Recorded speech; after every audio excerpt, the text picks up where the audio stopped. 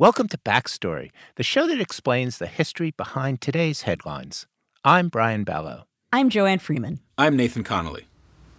We're going to start today's show in California in 1936. A young man was walking on a hillside above the San Francisco Bay. And he stumbled across this piece of metal sticking out of the ground. This is Peter Hanff, the deputy director at UC Berkeley's Bancroft Library. He says the man who pulled the metal plate out of the dirt didn't think much of it. He had a hole in the bottom of his car, and the plate with metal seemed about the right size to cover the hole. So it was only later, apparently, that he discovered that it had writing on it.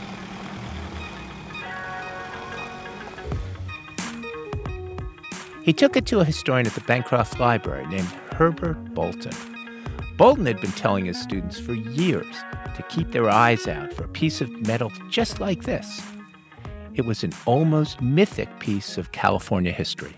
So what is this, something from like the gold rush? I'm totally stumped, and now you have to tell us what it is. Well, to Bolton, it was proof that Sir Francis Drake, the first Englishman to circumnavigate the globe, had actually landed on the California coast in 1579. 2 years before that, the Queen of England had secretly commissioned the British sea captain to attack Spanish colonies in Central and South America. So that's what he did. Drake sailed up and down the Pacific coast, plundering Spanish ports and galleons. He noted in his journals that at one point he put in for repairs somewhere north of Spanish California. He was able to pull into a safe and fit harbor, and he careened the ship there, which I think meant that he put it on its side so that they could scrape the barnacles and recaulk the wood and make the thing seaworthy again. He apparently encountered local natives and somehow got the impression that they had ceded to him on behalf of Elizabeth I in England this area that he called Nova Albion, which we would think of in English as New England. Just like an Englishman to get like a plot of land after a pit stop. I'm just saying. Go ahead. Well, to note that pit stop, Nathan, before he sailed off again, Drake engraved this English claim to Nova Albion onto a metal plate, and he left it behind. Herbert Bolton, the Berkeley historian, fervently believed that Drake's plate was hidden somewhere along the California coast. It was just waiting to be found. So when the man brought this metal plate to Bolton for authentication, the historian was euphoric. Here was physical proof of Drake's landing, and it was now in Bolton's very hands. This is actually pretty amazing. It is amazing. It is amazing. I think once he made out the words, he got rather excited. He said, "One of the world's long-lost treasures apparently has been found." Bolton published the news of the plate's discovery and helped make it a national story. It also got picked up by the British press. Drake's name had already been stamped across local landmarks in the Bay Area. Now, the plate became part of local history that was taught in California schools.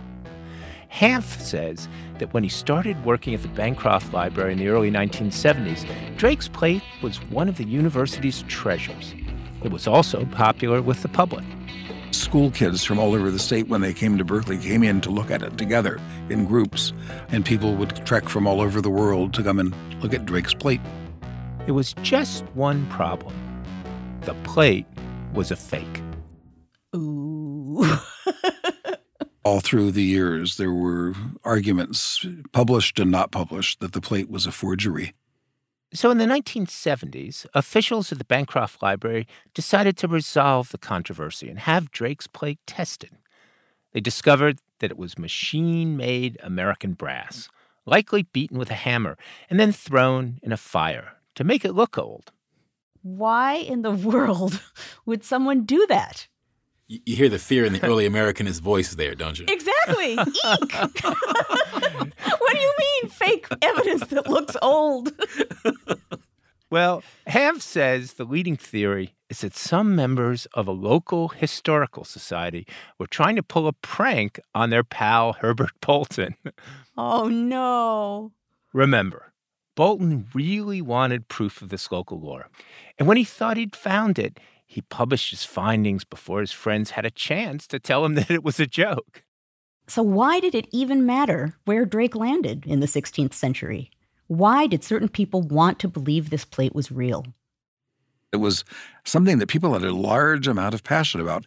The significance, I think, is that this occurred quite a few years before the arrival of English to the eastern coast, certainly before Jamestown, and then certainly as well quite a few years before the Pilgrims arrived in Massachusetts. Yeah, I mean, just think about the way that American history usually gets taught, right? I mean, it usually starts with the English showing up somewhere. Either it's Jamestown in 1607, Plymouth Rock in 1620. That leaves places like California, Florida, really most of the country out of that origin story. Unless there's a famous English sea captain who shows up in California 30 years before Jamestown. That's right, Joanne. It's a way of including California in that early part of our national narrative and keeping the British at the center of that narrative. As it turns out, Drake's Landing is a part of the local lore in lots of places. Communities up and down the Pacific coast, from California all the way up to Alaska, have claimed that Drake actually landed in their hometown. He's a busy guy. That's amazing. And I had no idea that there was like a George Washington slept here thing happening on the other coast of the country. Hanff says that even after the plate was found to be a forgery, people continued to embrace it as part of local history. There were definitely individuals, even with the evidence before them, that simply would not accept the new evidence. They were sure this was Sir Francis Drake's plate. Strangely enough, more recent evidence suggests Drake did land near San Francisco Bay. But the rush to claim the fake plate as proof shows the power of the stories we tell about our past. The plate was accepted because it reflected a version of history some people wanted to believe.